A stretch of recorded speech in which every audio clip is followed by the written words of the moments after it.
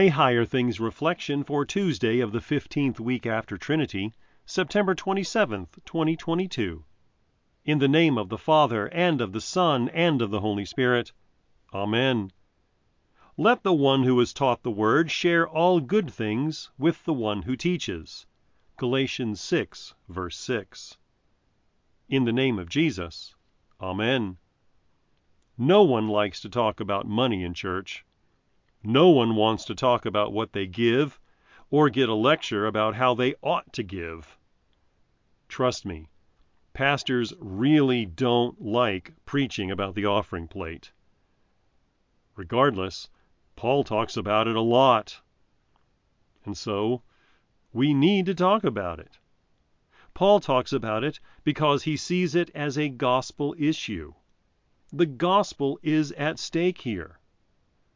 Think about it. If your pastor has to work a second job to feed his family, how much time does he have to deliver the gospel to sinners? If a congregation isn't taking care of its pastor, eventually that church might find itself without a pastor. And then, who will preach the gospel? Who will absolve? What becomes of the ministry when the saints won't support it? In 1 Kings 17, Elijah and the widow are living through a famine caused by a lack of rain. There are worse things, however. One might experience a famine of the word. One might live in a town where there are no preachers proclaiming the word of God, that word which delivers forgiveness and eternal life. Man does not live by bread alone, but man lives by every word that comes from the mouth of the Lord. The offering is an essential part of Christian worship. Our Father provides for our bodies and our souls. He provides for the soul by sending us pastors who preach Christ crucified and absolve sinners in his stead. Pastors deliver the gifts, and the saints receive them by faith. When the saints truly receive the word with faith, they receive the word with joy and thanksgiving. In gratitude, those who receive the word share all good things with their pastors, which includes their income. They give without grumbling, for they know that what they have received in the divine service is far more precious than money. And whenever Christians receive the word by faith with thanksgiving, God is sure to provide more of that word. Since God feeds and clothes the pastor through the generosity of the saints, he can continue to deliver the word to them. In the name of Jesus. Amen. Almighty God, all that we possess is from your loving hand. Give us grace that we may honor you with all we own, always remembering the account we must one day give to Jesus Christ our Lord. Amen. I believe in God, the Father Almighty, maker of heaven and earth, and in Jesus Christ, his only Son, our Lord, who was conceived by the Holy Spirit, born of the Virgin Mary, suffered under Pontius Pilate, was crucified, died, and was buried. He descended into hell. The third day he rose again from the dead. He ascended into heaven and sits at the right hand of God, the Father Almighty.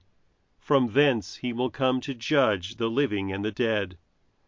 I believe in the Holy Spirit, the holy Christian Church, the communion of saints, the forgiveness of sins, the resurrection of the body, and the life everlasting.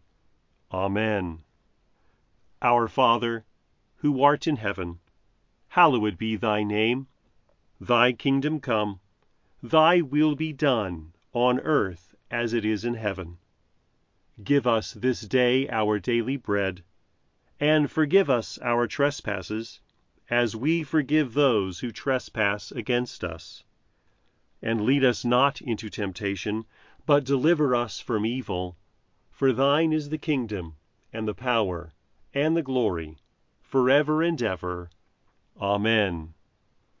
I thank you, my heavenly Father, through Jesus Christ, your dear Son, that you have kept me this night from all harm and danger, And I pray that you would keep me this day also from sin and every evil, that all my doings and life may please you.